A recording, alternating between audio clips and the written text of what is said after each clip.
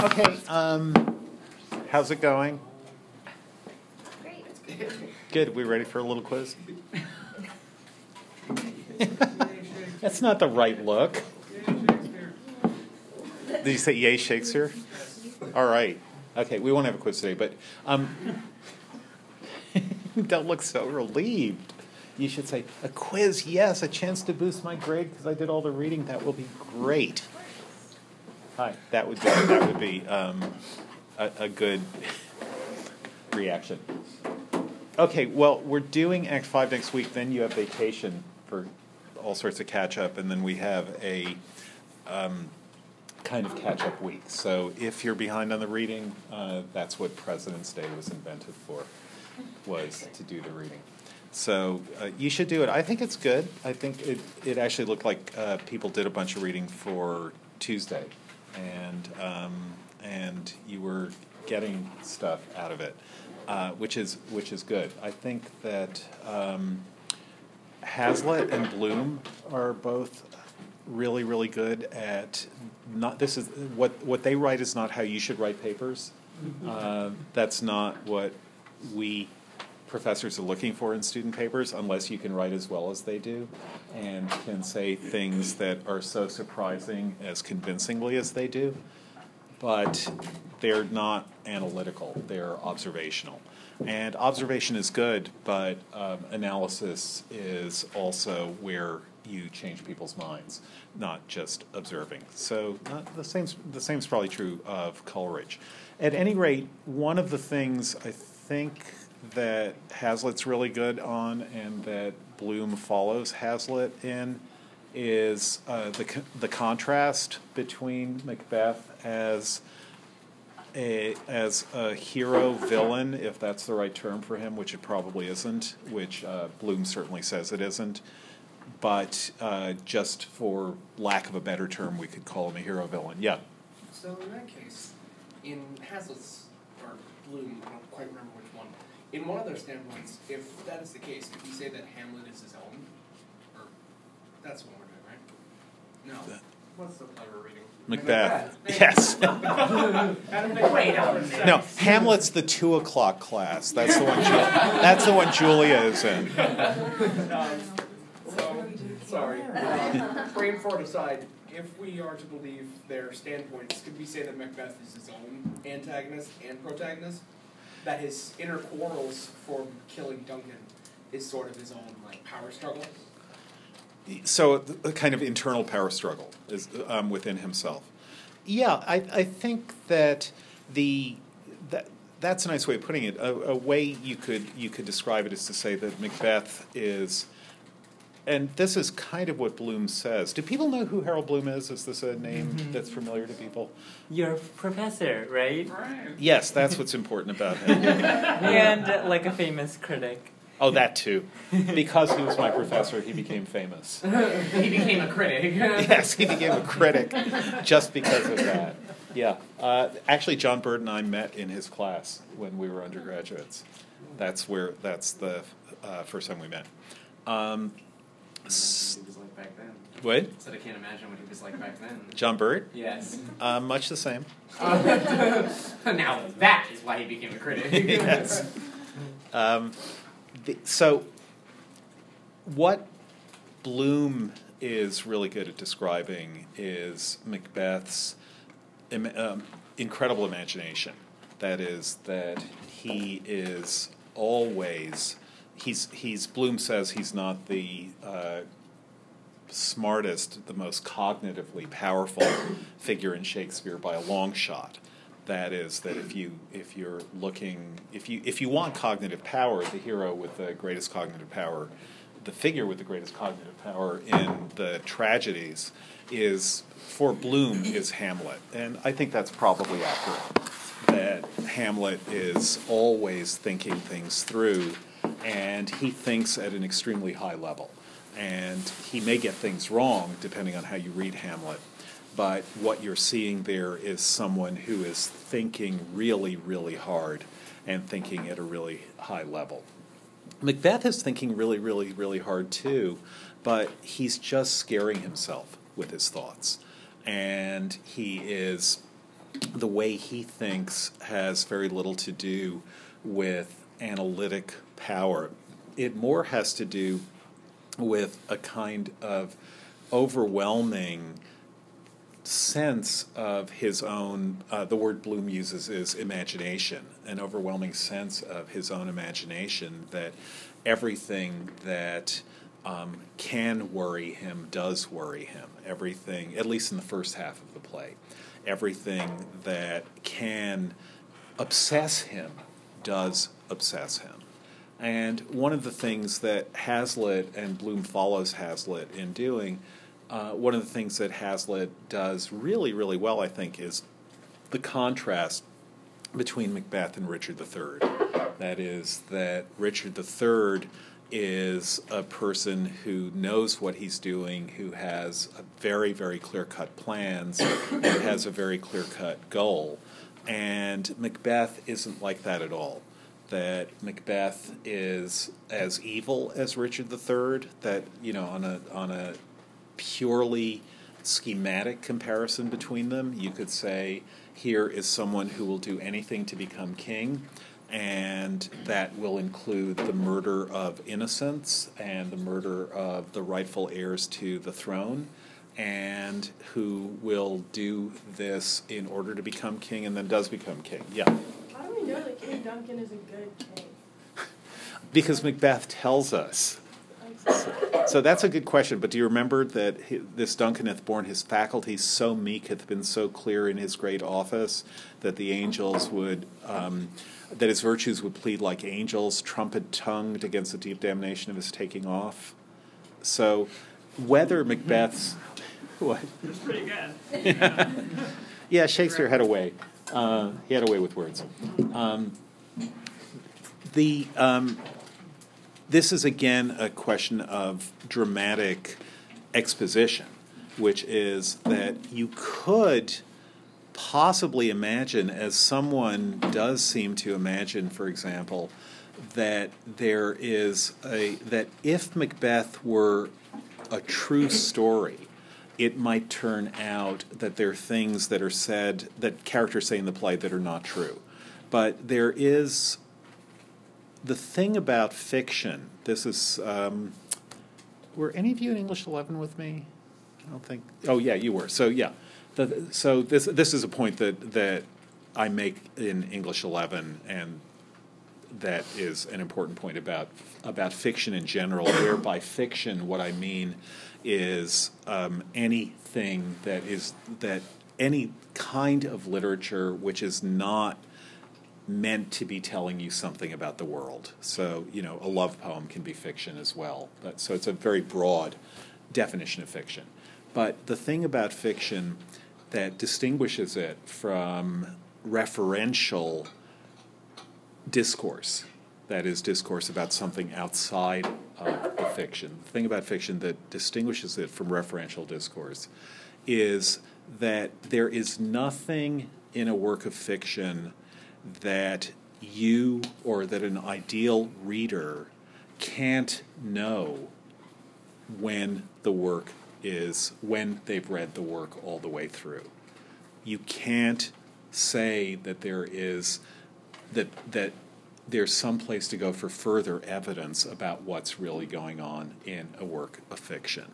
Now, can you maybe a little bit fudge that by looking at first drafts, for example, or looking at letters, let's say, that an author wrote describing what she was trying to do in the novel that she just wrote? Yeah, but you don't necessarily have to believe them, because what's being presented to you as a work of fiction is being presented to you as complete and finished, and everything you need to know is in that work of fiction. So in real life, Macbeth might have thought that Duncan was a great king, but he still might have killed him, and then we might be able to find out that in fact Duncan was a terrible king. If Macbeth were a real person, which he's not, even though he may ultimately be based on someone real, if Duncan were a real person, which he's not, even though he's ultimately based on someone real, then the question, is Duncan a good king, is something that we could answer by looking outside of the play, and Macbeth thinking that Duncan was a good king, then that could be something that we didn't have to believe. But in a play, the only evidence that we have, besides Duncan himself, who's very, very gracious to Lady Macbeth about coming to their castle and saying, I realize that you weren't expecting me and that this is a real pain in the ass to have to put up a king. That's a good thing for a king to say. That is, that it's the general thing that authoritative kings do is they think, I'm king, and they have to kowtow to me, and it's all good. And they should be happy that they have to work their asses off to give me their best bed and to make sure that everything is done the way it should be done to a king, because I'm honoring them, which is what Lady Macbeth says. You're honoring us.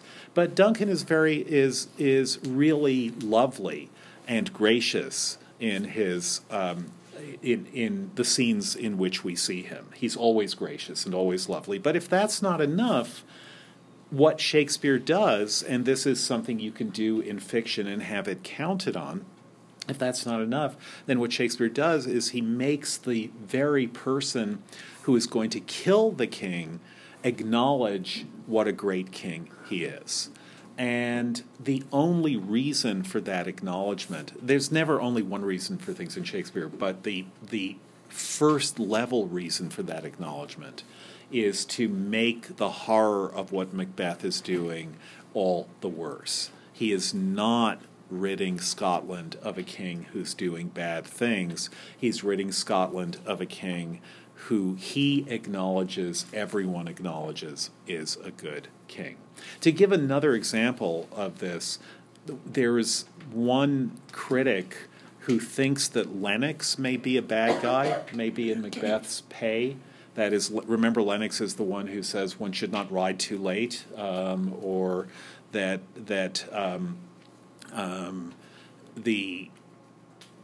would have done anyone's heart good to see Macbeth kill the guards who had failed to protect the king, and of course Macbeth had to kill them, and then Banquo was invited to dinner, and look what happened to him. And there's a scene in which Lennox is being really, do you guys remember the scene? In which Lennox is being viciously ironic. Let's just go to it for a minute. Can someone find it? I'll find it too, but... What act might it be in? Act 3, I believe. I think it's after scene 6. Yeah, scene 6. Okay, who wants to be Lennox?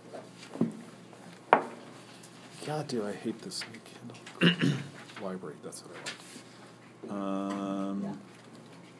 So who's going to be Lennox, and who's going to be... You're Lennox, and you can be the other lord. Okay, go for it.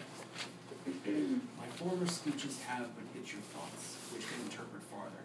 Only I say, things have been strangely born. The gracious Duncan was pitied of Macbeth, married, he was dead. And the right valiant Banquo walked too late, whom you may say, if please you, flee unskilled, or flee unsled. Men must not walk too late. Who cannot want the thought how monstrous it was for Malcolm and for Donalbain to kill their gracious father? Damned fact! How it did grieve Macbeth. Did he not straight in pious rage the two delinquents tear that were the slaves of drink and thralls of sleep? Was not that nobly done? Aye, and wisely too. For 'twould have angered any heart alive to hear the men deny. So what's his point about those lines? Yeah. He's basically saying, like, oh, well, I love Macbeth, he really acted very nobly, but, like, everyone was drunk and, like, asleep, and, like, but, like, he acted really, really nobly. No one would have wanted to hear them say no, but, like, everyone was drunk and asleep, so, like, but, like, we love Macbeth. Yeah. And when he says, 'twould have angered any heart alive to hear the men deny it, what's he saying they would have done if Macbeth hadn't killed them? They would have said, I didn't do it. Yeah. Yeah. But even if they did do it, wouldn't they have said that Yeah, anyway? yeah, that's the point. But but what he's doing is he's bringing the denial into prominence at that moment. So, it's a really nice moment. That is, of course they would have denied it, and of course, as you say, it would have, that if they'd done it and then they denied it, it would have angered any heart alive. But he's pointing out that he's absolutely certain they would have denied it, that they wouldn't have confessed it, which is another possibility. That is, you could say, was that not hastily done, which Macbeth himself acknowledges, but he says, who can be both cool and judgmental and filled with anger at the same moment? When he says, oh, I'm so sorry I killed them, which is actually a pretty hilarious moment. He says, well, it's thought the guards did it, and then Macbeth comes in and says, yeah, I shouldn't have killed them before they confessed. But that means that confession might be possible. And what Lennox is saying is, no, it's clear that under all circumstances they would have denied it. Yeah. Would they have believed in those days that, like, confession was right due to, like, piety and, like, God would have, like, appreciated it? I don't know what Christianity was. Yeah, but they would have believed it, but they would have also believed that you can get someone to confess by No, that's what I'm asking. torturing Wouldn't them. they believe... Oh, that too, but... I'm just wondering if, like, they believe in sort of religious piety sort of being, like, a guilty conscience almost. Would they have believed in that and, like, confession? I'm just curious. Like, So who's they? Like, the people in these times, like, with the... Which times? In... Macbeth's times, not in Shakespeare's time. No, Okay. Macbeth's times, Yeah. would they believe that, like, a guilty conscience... Like, would they believe that people would confess of their own, like, So that... Yeah, I think that's... They would have actually confessed if they did it. I think that's a really good question. I mean, the short answer is yes. That it's a play in which everyone's a Catholic, and do you know who's King of England at the time? Edward the Confessor. So so confession was, there's actually a cult of confession at the time. Matt, then Julie. Going back into your point, that kind of sets me back to the scene in Hamlet, where Claudius confesses about killing Hamlet Sr., but in the end, it's not a sort of sincere confession. Yeah, he wants it to be, but it isn't. And then he's like, haha, I feel better about it now, psych. So, in a way, it's kind of like that. Yeah. Yeah. What were you going to say? Along with the religious aspect, I also don't know anything about Christianity, but when they, wouldn't Macbeth killing them before they could confess, like, damn them to If hell? they were guilty, yeah. Okay. Yeah, no, and that's one reason that Macbeth is officially apologetic about it. Probably not the main reason, but one reason. But go back to Sun Kyung. I was just going to bring up the death of the Thane of Cawdor, in which Yes. he was frank about it, that he confessed. Right. So, like that, like the manner of his dying, like kind of redeemed all the wrongs of his life. Yeah. Yeah, so do people remember that the way Cawdor died, he died as though he'd been studied to throw the dearest thing he owned away as toward a trifle? So the death of the execution of the Thane of Cawdor, which makes Macbeth Thane of Cawdor, you can ask, why is there that description of the previous Thane? And why does Shakespeare put that into the play? And I think there are a couple of reasons for it. One is that, well, I don't know. I think it's worth thinking the reasons for it. But remember that there are two Thanes of Cawdor who go against the king in the play. The original Thane of Cawdor and then Macbeth. And so the comparison of the two Thanes of Cawdor is something that will be in our minds. That is, that Macbeth is doing what the previous Thane had attempted to do. And therefore there might be a sense that there's a repetition of the dynamic between the rebellious Thane of Cawdor and his ultimate comeuppance in both cases. And so what we might be being asked to consider in Act 5 is the extent to which the description of the first Thane of Cawdor, that he threw away the dearest thing he owned as though it were a trifle, whether that can apply as a description to the death of Macbeth at the end of the play. Or whether you... What were you going to say? Oh, I just said Macbeth dies. Oh, sorry, yeah. No, it's a spoiler. The other possibility, of course, is that it's contrast. But it's something that we are at least being asked to juxtapose. The description of someone whom we never see, the Thane of Cawdor, and the fact that the king says... Remember what the king says about why he was surprised by the Thane of Cawdor? There's no art... Oh, there's no art in deception. Kind of, yeah.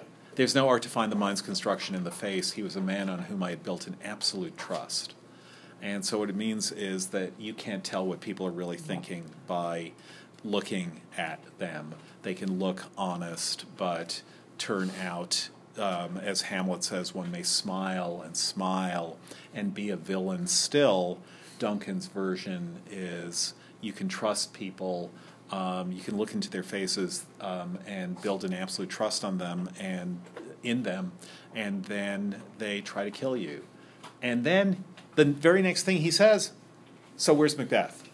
And the irony there, of course, is that the next Thane of Cawdor is also going to be someone in whom Duncan reposes an absolute trust. And tries to kill him.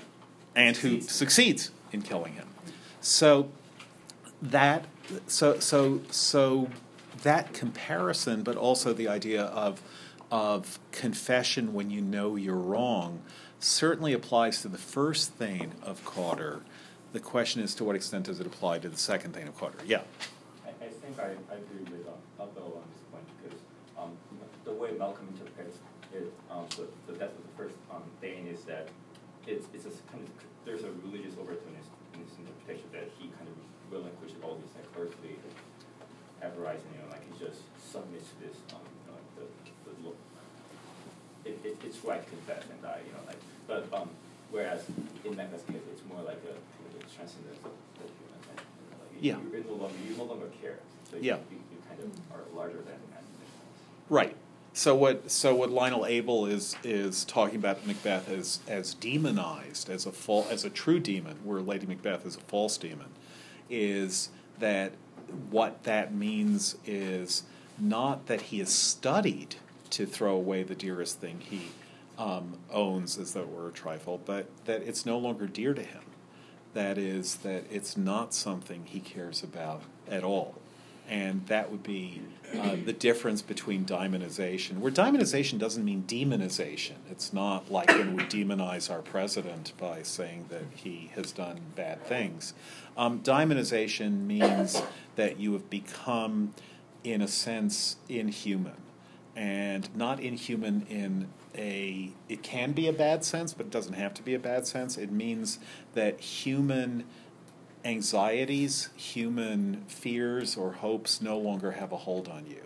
That as the French philosopher, follower of Descartes, Julinx, put it, where you are worth, he said it's a Latin tag. It's a great one. It's ubi nihil valus, ibi nihil velis. So it's a little pun in Latin.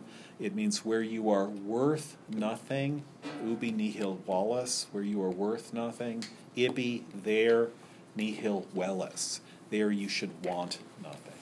So if there's nothing valuable for you anymore in yourself, in the world, in the future, then there's nothing more to wish for, nothing more to want, and that's a relief. That should be regarded as, if relief mattered to you anymore, that should be regarded as relief.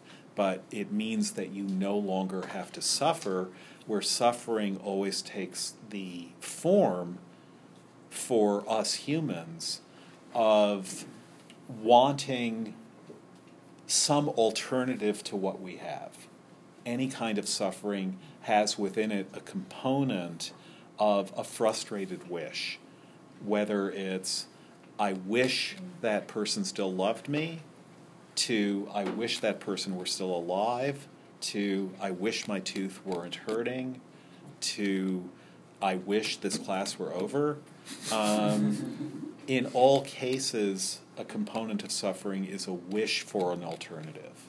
And for the demonized figure, the way Lionel Abel is describing the demonized figure, that there is no alternative. There isn't even a possible alternative that they are considering.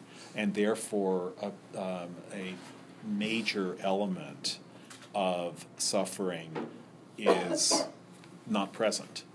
And it's not relief, because they wish for relief. It's not the granting of a wish for relief. But if you think the figure who imagines himself demonized in King Lear, but isn't, who's also a false demon, at least at that point, is Edgar at the beginning of Act 4, when he says that he's hit rock bottom. That he is welcoming thou unsubstantial air that I embrace, the wretch that thou hast blown unto the worst owes nothing to thy blasts.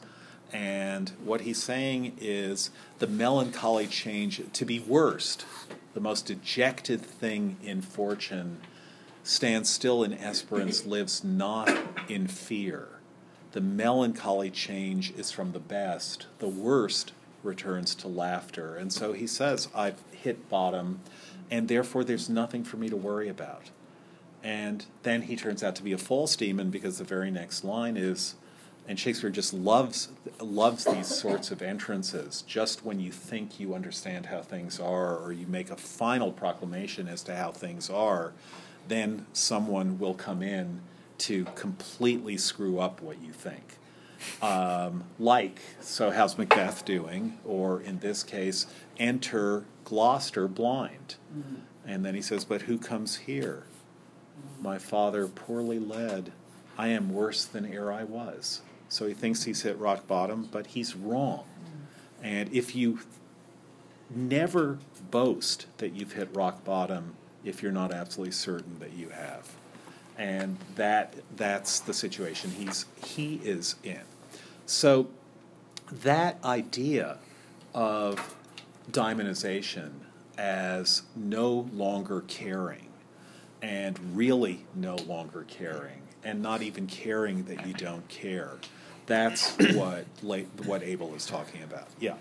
But could you say that even though Macbeth no longer cares for the world not satisfying him, but still, couldn't we say that, I mean, if Abel was kind of basing his argument on kind of the Greek idea of daemon, like Socrates was a daemon in fear, but he was always in one, that's what love is, like the philosophy of love. You are always in love for its truth, but this love is different from like other worldly ones, because it's an absolute one, but it doesn't mean that like it's a very negation of the will, like it still is tending for something. It's just that like the tellus is not in the world, so it's more.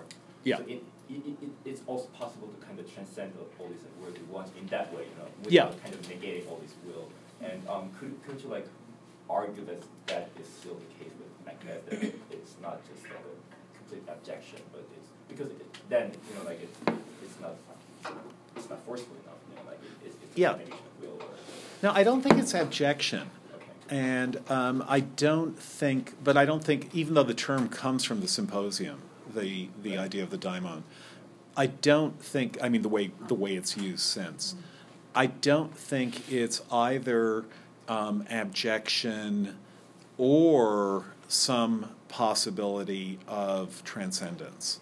I think that it is what Bloom calls a kenosis, that is a complete emptying out of the self. There's no self left anymore to care about. So if you think what it means to care about the self is, it's the self that cares about the self.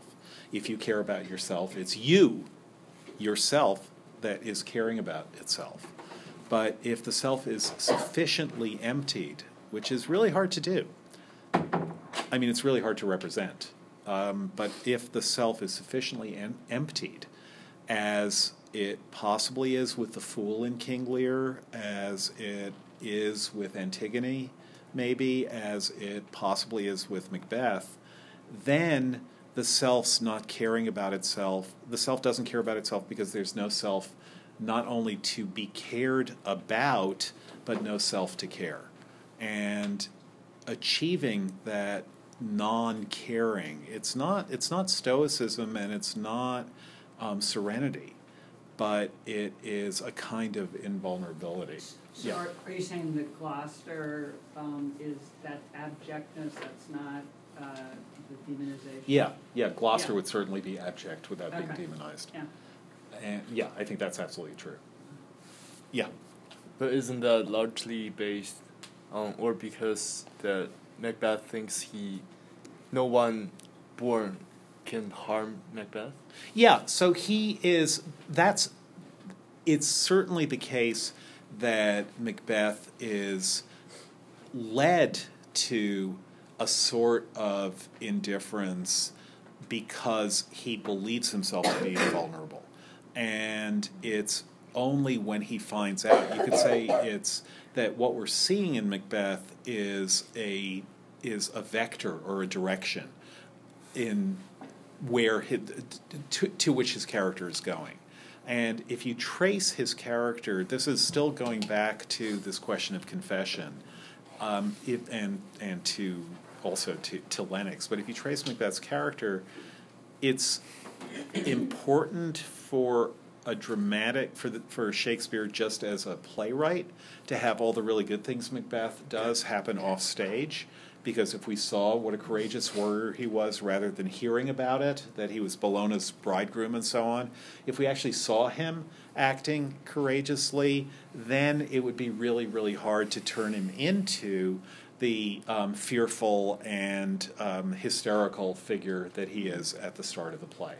So we have to know one thing about him, which is that he is fearless in violence, in situations of violence, but then also know another thing about him, which is that the character we meet, or experience another thing about him, not know another thing about him, but experience another thing about him. So on the one hand, we know that he is a person of supreme courage. On the other hand, we experience him as a person of very great fearfulness. And among the things, he's fearful, as Bloom says, of his own imagination. And that is something that we don't have to reconcile, or maybe an easier way to put it would be to say that an actor doesn't have to reconcile in the first act of the play. That is, if you imagine staging Macbeth so that Macbeth is just this amazing, courageous fighter who is laughing in the face of death, and then have him just shaking with hysteria 10 minutes later, that is something that no actor is going to be able to pull off. And the reason no actor is going to be able to pull off is it's not a plausible human being. But instead what happens, and this is something that fictionists are very, very good at doing, again, especially in the opening of a dramatic performance of a movie or a play, is that we have two irreconcilable descriptions of Macbeth, but they aren't being given to us in the same register. So we're not asked to reconcile them. No one is thinking, how can Macbeth be such a good warrior if he's so hysterical? That's not what your experience of the play is. You know certain facts about Macbeth, which is that he deserves to be Thane of Cawdor and he was extremely courageous in battle. And you also experience the character of Macbeth as someone who's entirely different from that. You guys have all had the experience of finally meeting a Facebook friend or a social media friend who you really like on social media, and then they're totally different from what you thought they were going to be. And right? For me, it was the opposite. I finally met someone who I'd argued with for like years in real life, and not only was he like 4'10", but he was just like the nicest guy. Yeah. One of them that I've ever met. Okay, well that's good, but that's really good. But the interesting opposite to that is when you meet someone who you had a picture of, and they're not at all like their picture, but then it can be the case that you realize that the picture that you have of them in real life is maybe not the best picture, and the social media version of them is actually truer to who they are than your experience of them in real life. I mean, I think this is in fact an extremely central moral point that some literature tries to address directly, although I'm not sure Macbeth is. But the central moral point about life is that most of the people that you're around most of the time you think are no great shakes, but they are in fact very great shakes. It's only that in ordinary life, the way we interact with other people is in a very shallow way, and we ascribe the shallowness of our interaction to the shallowness of their personality. And it's a natural thing to do. There's nothing wrong with that. That's what we do as human beings. You can't possibly pay the kind of attention that you would need to pay to other people to understand that they are as deep as you are and as deep as your friends are. But sometimes on social media you can get that, and you can get that in literature. You can get a sense of that depth, which you get very disappointed by them when you meet them in real life, but that's because the real life meeting is in fact the false relationship. And the social media relationship might in fact be the deeper and truer relationship. So if you've ever had that second step experience of meeting someone from social media in real life and thinking, boy, did I get that person wrong, I was completely projecting onto them, or as we psychoanalysts say, transferring onto them, that is transferring all sorts of depth into them that they didn't really have. That's an experience that most of us have had. You had the opposite, but you've probably had that experience as well. Yeah, I mean, of course. But if anything, this discussion makes me think, perhaps makes me change my opinion on that guy who I met who was nicer than I thought that he was. Oh, no. Damn. Well, what can you do? But the second step is that I hope some of you have had, is when you interact with them on social media again after you meet them in real life, realizing, no, that social media interaction, that's the real one. And that time that I met them in real life, and in which I was kind of disappointed, I shouldn't take that too seriously, because it's the really cool person or the deep person or the intense person that I met on social media. They're still there, and it was the real life interaction which was misleading. And so, have you guys had that experience? Never. I don't meet people from social media. Oh, okay. Well, I'm afraid I'm going to get murdered. Yeah, then you meet them in real life and they don't seem to be murderers, but next thing you know, you're murdered. But no, I don't mean Tinder. I mean, I don't meet people from the internet. I don't get murdered. We were raised being told, like, don't meet people on the internet. Like, cause, yeah, like, but so you meet someone. We're raised that way, but I haven't. I think I like slowly became like changed my opinion on that. So you got into Brandeis and you were told that there's a Facebook page for New Brandeis Admits. Yeah. I met them in real life when I got here. But you didn't talk to them at all? No. Okay. I tried to talk to my roommate, but he's like the least responsible person. I tried to talk to my roommate and she didn't really talk to me until we like met in person. Yeah. I didn't talk to my roommate and then he moved out. Okay, but wait. Do any of you have intense Facebook friends you've never met? Yes. Yes, 100%. Yes, I haven't met any. Okay, is this a gender thing? Probably. It could very well be that. Okay, but I have intense Facebook friends I haven't met who are women, so it can't. And so have I, but I think it's just a Are you subjective sure thing. that I know men who have that same opinion. Like I think that Let's it's put just. it that way. I am, because some of them are sufficiently public figures that I know who they are as public figures. I feel like a public figure is different than a private individual. No, sufficiently public. Not. Yeah, I know what you're talking about. I think that this is the reason why I got to be like less wary of that, is because like information now. Originally, it was like you never wanted to put out anything. Like they always discourage you from even like putting out a picture of yourself. Yeah. Now everything is so public, like on Facebook and stuff like that, that it's hard to get if it's not the person that you think it is. Then damn, they made a great effort. Okay, to find but just very simple. We're going a little far afield, but but it's okay. I actually thought I would want to say this explicitly in some class some time, that some people have been trained to think that you shouldn't be digressive in a literature class. And I think that is totally wrong. I think the whole point about literature is that where it takes you in digression is all over life, and that's a good thing, not a bad thing. Truthfully, I think that if there wasn't that same digression, then all of John Burke's classes would be 10 minutes long. Yeah. Well, people said that about my classes, too. But I just want to go on record explicitly as being pro-digression, and because I think that's what that's literature should lead to digressions. I have to say, I would have loved to find out now that you are anti-digression. Like We'd really be screwed then. Yeah. It won't happen.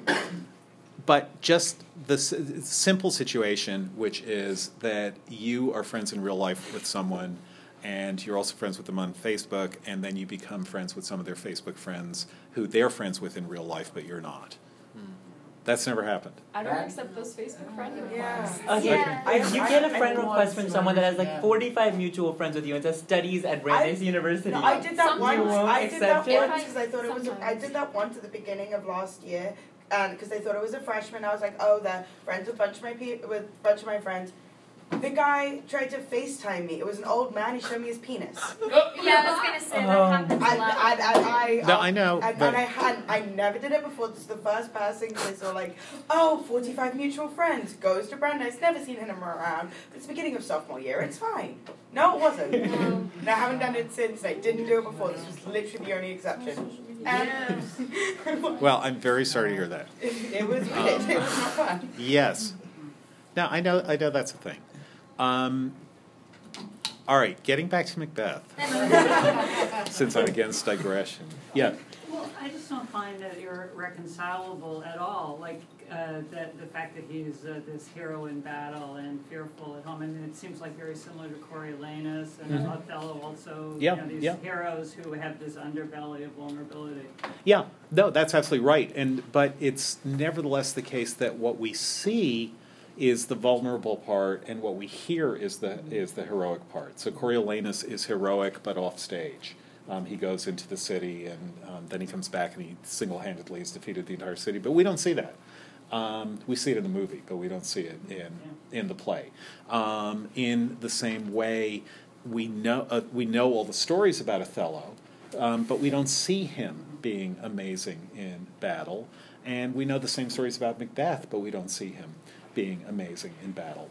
We probably even know the same thing about Hamlet's father, who smote the sleded poleaxe on the ice and did all these amazing things in war, but we never see what he's done in war.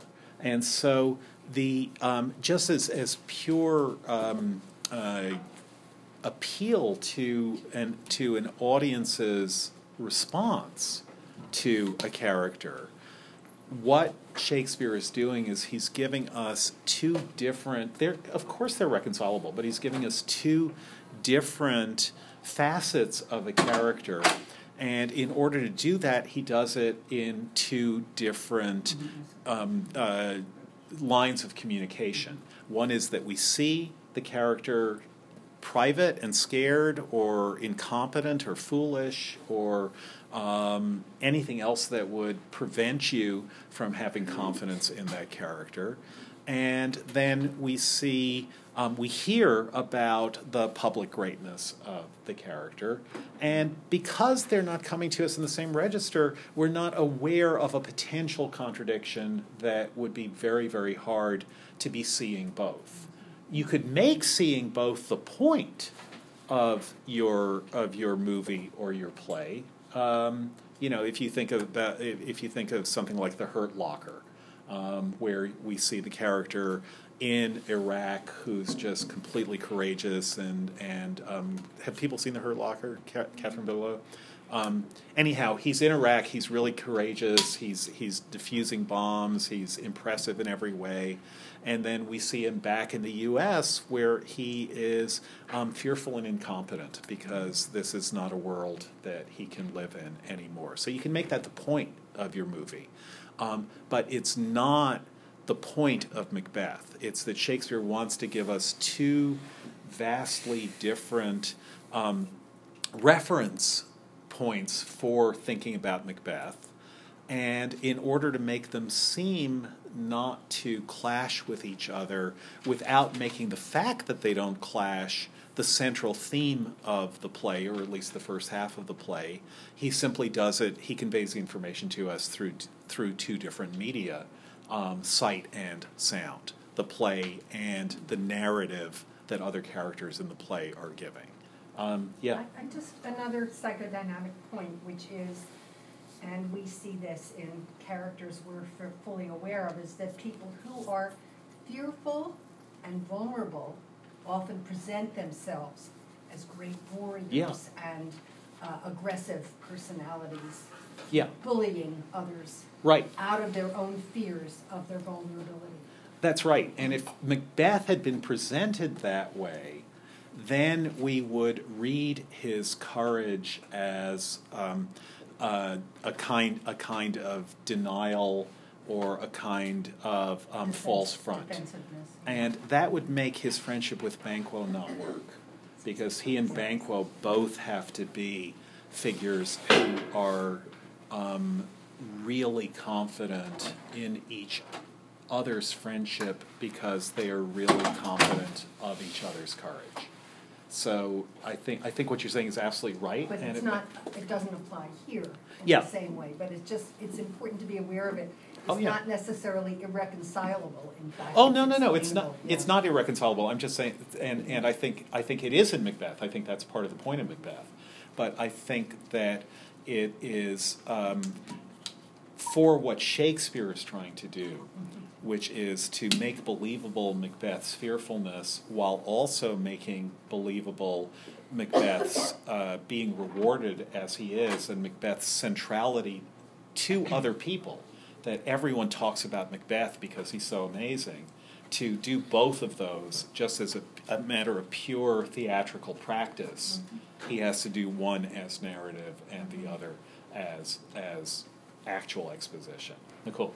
I think one example of being actually fearful of putting on the outward show is force is like Lady Macbeth. Mm-hmm. And then the other thing which I was going to ask was about, from a while ago, about Edgar and Macbeth. Yeah. Could the difference, I guess, be that in Edgar's case, when he says, he's hit rock bottom, there's kind of a vested emotion in the term rock bottom, right? Mm-hmm. Whereas with Macbeth, when he says, I've stepped so far in blood that it would be the same to go this way. To return where tedious is go, or... Yeah, it's there's apathy and indifference there, so... So Edgar thinks he's achieved apathy and indifference, and he hasn't. But Macbeth really does seem to be getting there, which is, hard for a tragedy, but impressive for a tragedy as well. Yeah, Royce. So you were saying that the image of a public figure is not necessarily, what he presents is not necessarily what he really is from the inside. And this can also add to some, the depth of a figure, or the depth of a character, which can also be referred as the duality of man, like in Full Metal Jacket. Okay, nice. So we're in what part of Full Metal Jacket? Like the guy who bullied the guy who suicided. Yeah. Okay. Is yes. also Yeah. the He's main also mentor. Yeah, mentor of it, and that kind of seemingly like clashing personality somehow just get reconciled really well. Yeah, and I think it's that a lot of what Shakespeare is doing, I'm not sure how strongly I want to put this, but I think maybe Macbeth would be one of the strongest ways to see this, that a lot of our sense of our own personalities is a sense that we get from others and that we commit to, and that there's a part of you which is the part that would be the demonized part if God forbid you were ever demonized. But there's a part of you which is kind of purely observing everything that you do and everything about you. And if you've ever had the experience, I think you have to go to early childhood to remember this experience most clearly. But if you ever had the experience of just weeping over some frustration, just being really, really, just crying or bawling in front of your parents, and you can remember the part of you that was curious about the fact that you were doing that somehow very deep in you, possibly at some moments the deepest part of you, even when you're expressing intense emotion, isn't feeling that emotion, but is curious about that emotion. And it's as though, it's not that you're not feeling it, you are, otherwise you wouldn't be weeping, but there's a part of you, an element in you that is curious, that you could scream so loudly, that you sound just like someone in the movies, something like that. And if you've ever had that experience, I think Shakespeare is really interested in that, in the way that often what it means to be a decent human being is to embrace or affirm a version of yourself that has a kind of the personality that is the right personality to have with other people, and to be that part of yourself. But the thing that is affirming or deciding to be that part of yourself isn't quite your center. And your center is the one who's under some moral pressure not to stay at the center, but to be a human being, as people sometimes say, come on, be a human being about this. But that's not an empty, that's not just a metaphor. That can be something that's psychologically real, deciding or becoming a human being. Sometimes being relieved that you're not as estranged from the world as you were or as you remember yourself being in early childhood. And the Macbeth may be going the other way. That is, it may be the case that Macbeth has worked really hard to be a human being, and it turns out not to work for him. And that's the direction towards demonization that you go in Macbeth. Lady Macbeth is working hard not to be a human being. That's the unsex me here moment. But it may be that they're crossing over in that sense, that she's working, and that's what makes her a false daimon, where Macbeth is a true one. Yeah. This is also off of what you said about Edgar in King Lear. Could there also be like a sense, just because Macbeth is more daemonized than Edgar is, like that Macbeth got to that point like through his own action, like he had these outside pressures, but like he did all these things that got him to that point, whereas Edgar's kind of been like shoved to that point by Edmund, like everything bad that happened to Edgar is kind of Edmund's fault, so like Actually, no. His father getting blinded wasn't, or maybe it was. That was Edmund's fault. Yeah, that was Edmund's fault. Okay, everything was Edmund's fault then, and so Yeah. Edgar didn't really actively do anything to get himself in that situation. Mm-hmm. So like he isn't at that emotional state because all that just kind of happened to him rather than him putting himself there like Macbeth Yeah, did. and there's a suggestion in King Lear that I won't litigate now, but that Edmund is actually doing what Edgar wants to do, and that what Edgar won't admit to himself he wants to do until the very end. Well, Edgar doesn't need to because he doesn't need to become the next Earl of Gloucester. Yeah. But the extent to which he hates his father but can't admit it to himself is that's certainly going on. It doesn't mean he doesn't also love his father, but the extent to which he can't admit his anger at his father to himself. The relation between the two brothers is really, really fascinating, and I think under thought in criticism of King Lear. But I think it's they could have been besties, and they weren't. And that is, in a sense, Edgar's tragedy, and Edmund's as well. Cassie, you were going to say something.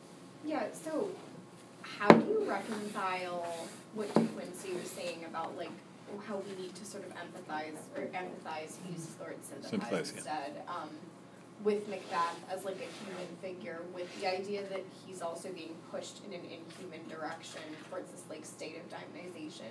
Because I think, I'm not arguing that Shakespeare doesn't maintain stakes and, like, emotional investment in his character as you go on, but, like, thinking about it sort of in a more general way, I would imagine that pushing characters towards a point where they no longer are really capable of caring about anything would interfere with our ability to care about what happens to them, specifically because a lot of what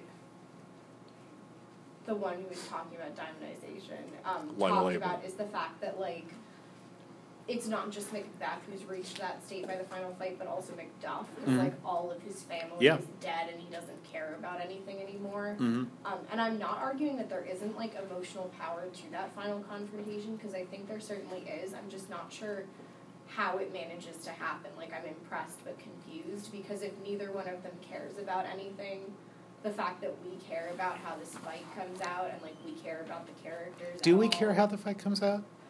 We care, I think we kind of, on one level we do, which is that we think Macduff should get his vengeance, and that Macbeth it would be not only inappropriate but ridiculous for him to win. But I think that on another level, it makes no difference that Macduff wins. That is, we don't say, "Oh, yay, the tyrant's dead. That's fantastic." It doesn't help Macduff, and it doesn't harm Macbeth that Macduff wins. That's where it was going. There's something so fatal about the end of the play, where the idea, again, another way maybe of putting this is to say that the idea of fatality, it's if people say I'm a fatalist, or there's an air of fatality that hangs over this decision. Or something like that. The idea of fatality is always something that we want to protest. That is, it may come out like this, but I wish it wouldn't. So the idea of fatality is also an idea, you could say, which is contains within it as its affective, not quite emotional, but affective experience is our own desire to resist something, even if it's fated to happen. But if you get pure fatality, that would be the same thing as demonization. And at the end of Macbeth, it's pure fate. It's pure fatality that we are seeing play out there. Macduff is going to kill Macbeth. We know it's going to happen. Macbeth knows it's going to happen. Macduff knows it's going to happen. Obviously, it's... one of the things I hope you notice that Hazlitt said is you can't really perform Macbeth anymore, and probably never could perform Macbeth.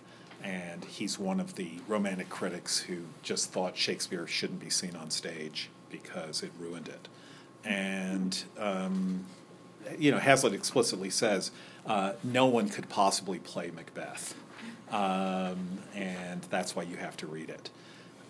So on stage, that would be played as it couldn't but be played as passionate. That last scene has to be played passionately. The way Patrick Stewart does it, it's actually quite amazing.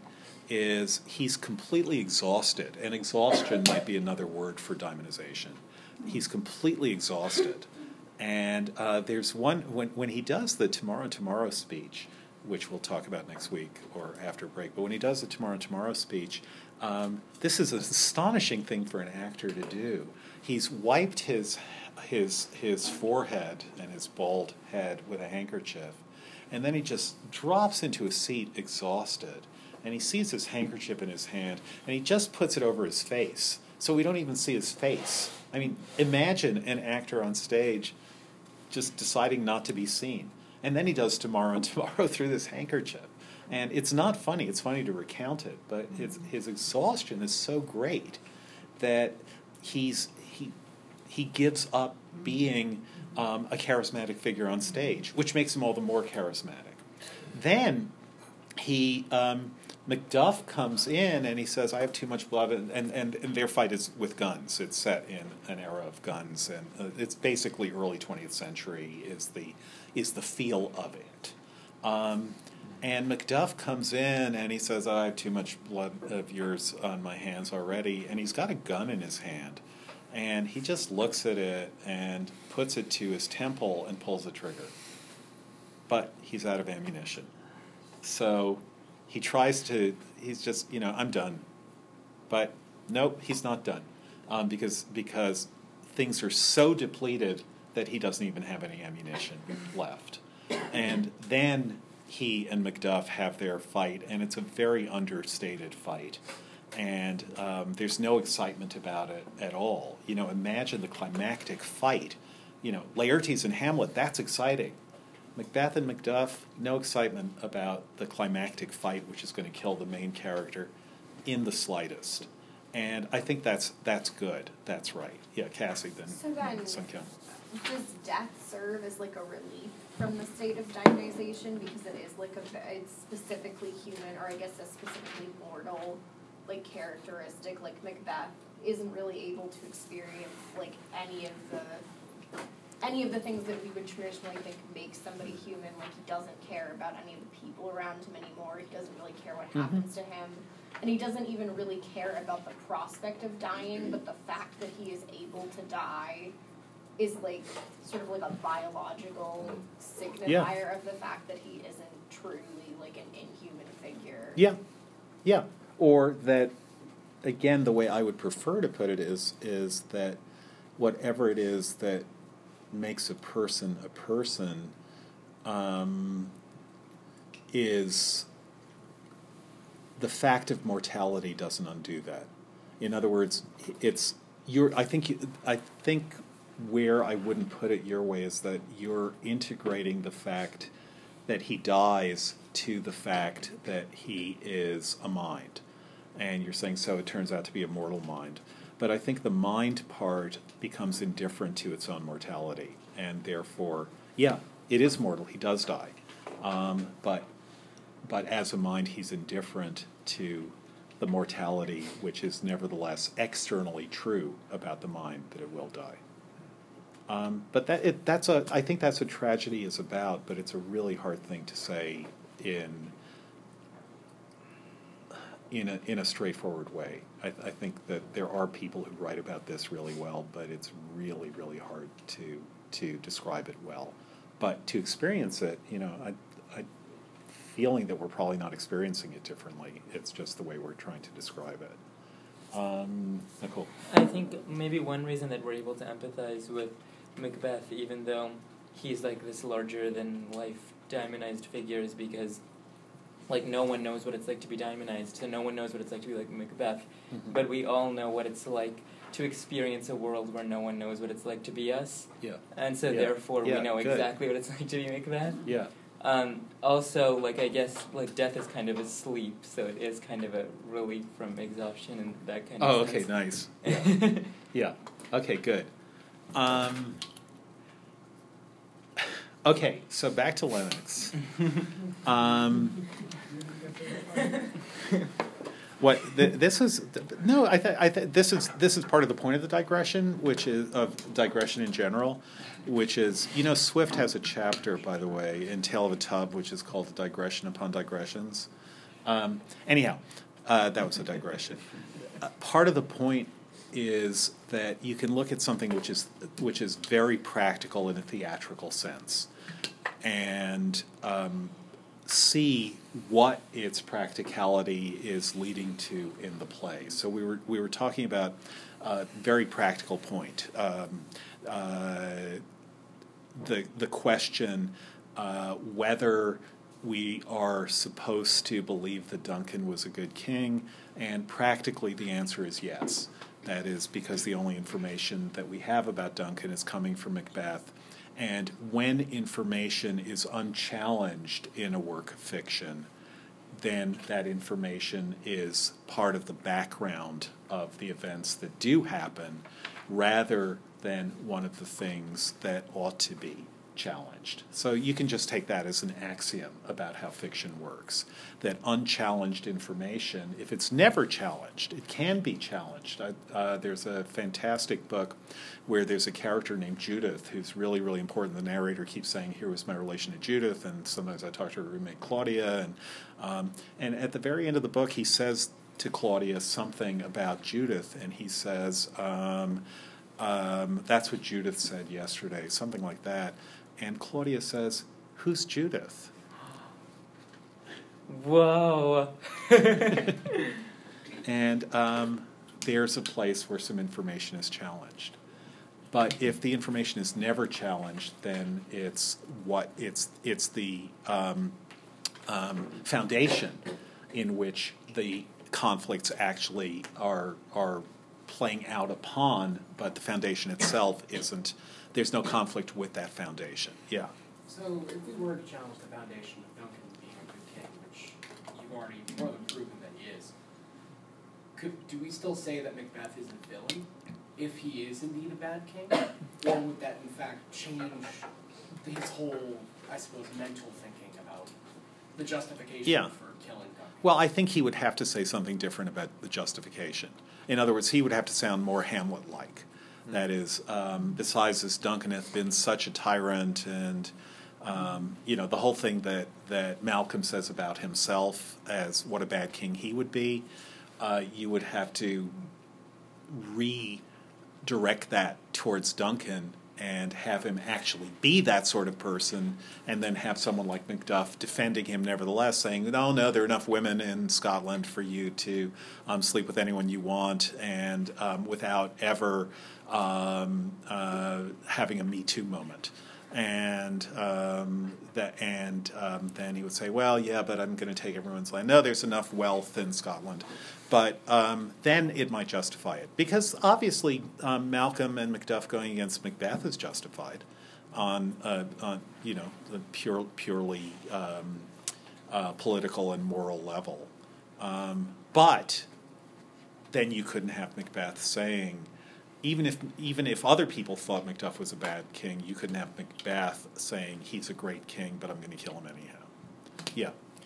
But if that's the case, they will seem really odd with the prophecy of the three witches, because after the three witches prophecy, it seems that Macbeth is driven by his own desire to be king instead of to do justice in the world. Right, and exactly. If the desire and the sort of wish to do justice gets combined together,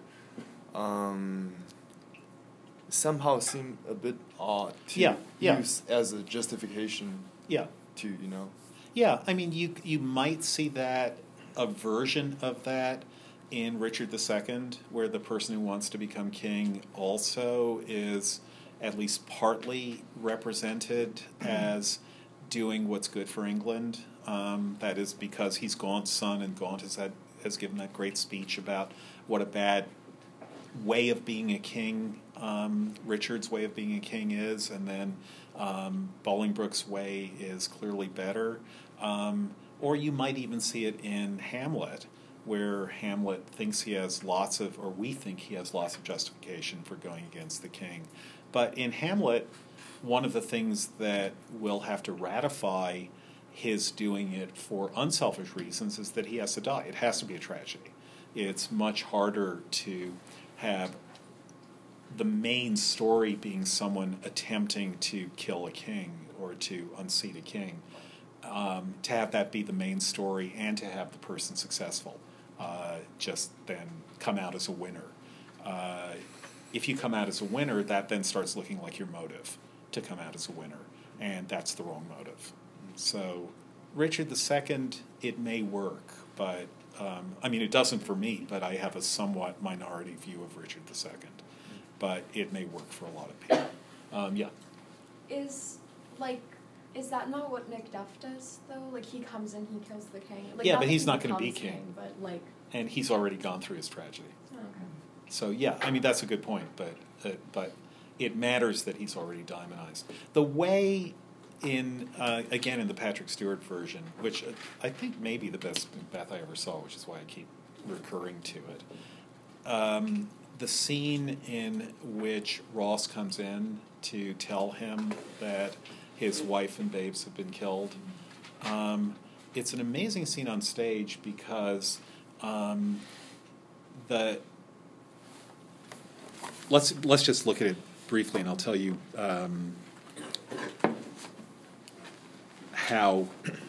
what happens between two lines.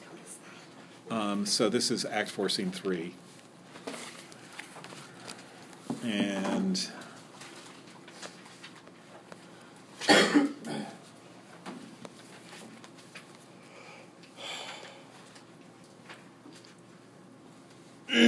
so Ross comes in, this is around line 200. Ross comes in a little, says a little before that, I have something else to say. This is line 193. Would I could answer this comfort with the like.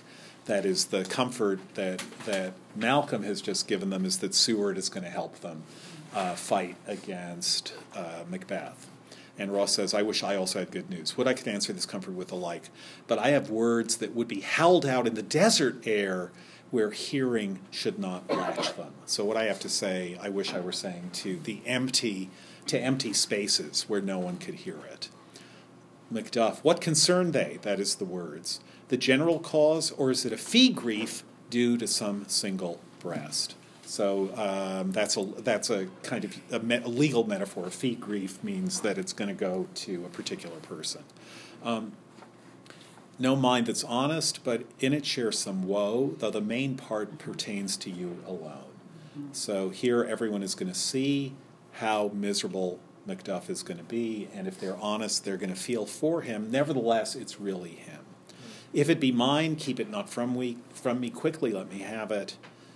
Ross, and here Ross again is a kind of messenger. Let not your ears despise my tongue forever, which shall possess them with the heaviest sound that ever yet they heard. I guess at it. And then he does. Ross, your castle is surprised, your wife and babes savagely slaughtered. To relate the manner were on the quarry of these murdered deer to add the death of you. So just boom, like that, in a line and a half, he tells Macduff the terrible news. Your castle is surprised, your wife and babes savagely slaughtered, and then he's not going to say more. So in the Patrick Stewart version, at that point, Macduff inhales to say something, and then he exhales. And then he just stands there. And every 3 or 4 seconds, he inhales the way actors do, a large inhale, and then he exhales. And the second time I saw it, I timed it. And it was 50 seconds, not a full minute, but 50 seconds of silence, where and the audience keeps waiting for Macduff to say something. and he doesn't. And, he does what actors do, which prompts the audience to listen to what he's about to say. And then he doesn't say anything. And it's just amazing to see him floored that way. Then finally, Malcolm. Merciful heaven, what man ne'er pull your hat upon your brows, give sorrow words. So that's actually telling you that he hasn't said anything. The grief that does not speak whispers the o'erfraught heart and bids it break. And then finally Macduff speaks. My children too? Wife, children, servants, all that could be found. And I must be from thence. And then he still can't believe it. My wife killed too? I have said. Malcolm, the schmuck, is basically saying, okay, it's bad, but now, be comforted. Let's make us medicines of our great revenge to cure this deadly grief. Good. Now, just kill Macbeth. Here's another reason. And then Macduff's famous line, he has no children. And then, all my pretty ones, did you say all? Oh, hell kite. All? What? All my pretty chickens and their dam at one fell swoop? That's where that phrase comes from, by the way. Doing something at one fell swoop. That's Shakespeare's coinage. Ooh. Very surprised about that. Wow, what a writer. All my pretty ones is amazing, but he has no children. Who's the he there? Macbeth. Or Malcolm. Okay, why Macbeth? I think we spoke last semester about revenge being never justified because you're never murdering the person who, like the real revenge for Hamlet would be to actually murder Claudius's father to get back at him. So here, the real justifiable revenge would be to kill Macbeth's kids, not Macbeth himself. Yeah. How can I do to Macbeth what he did to me? He has no children. Okay, why Malcolm? Because Malcolm is like, great, now we're just gonna go kill Macbeth. Like, he's like, calm down, dude. And it's like, you don't get it. Yeah, it's sad, you can't understand this. Because Malcolm is like, now we both have reasons to kill Macbeth, because he killed my father, and he killed your children and your wife, so we'll just, like, head back up to Scotland and we'll murder him. Yeah. So that's an amazing moment. And, in a way, the audience doesn't have a chance to decide who the he is, but what that means then is that it's the no children part, which makes it impossible to for Macduff to find a partner or to find a friend in this situation.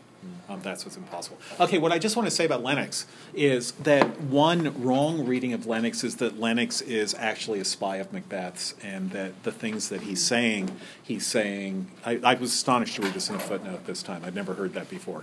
But that he's saying what he's saying because he's actually trying to get people, trying to draw out people who might go against Macbeth so that he can get them into trouble. And Macbeth says, I have a spy everywhere. But that would make just that scene and Lennox's anger in that scene, that would just so denature it that I don't think that can be true. Did you want to say something? No. Okay. All right, you guys have a good weekend. Act 5. Great show. Great play. All right, 2 thumbs up? Yeah, Way 2 up? thumbs up. Okay, good.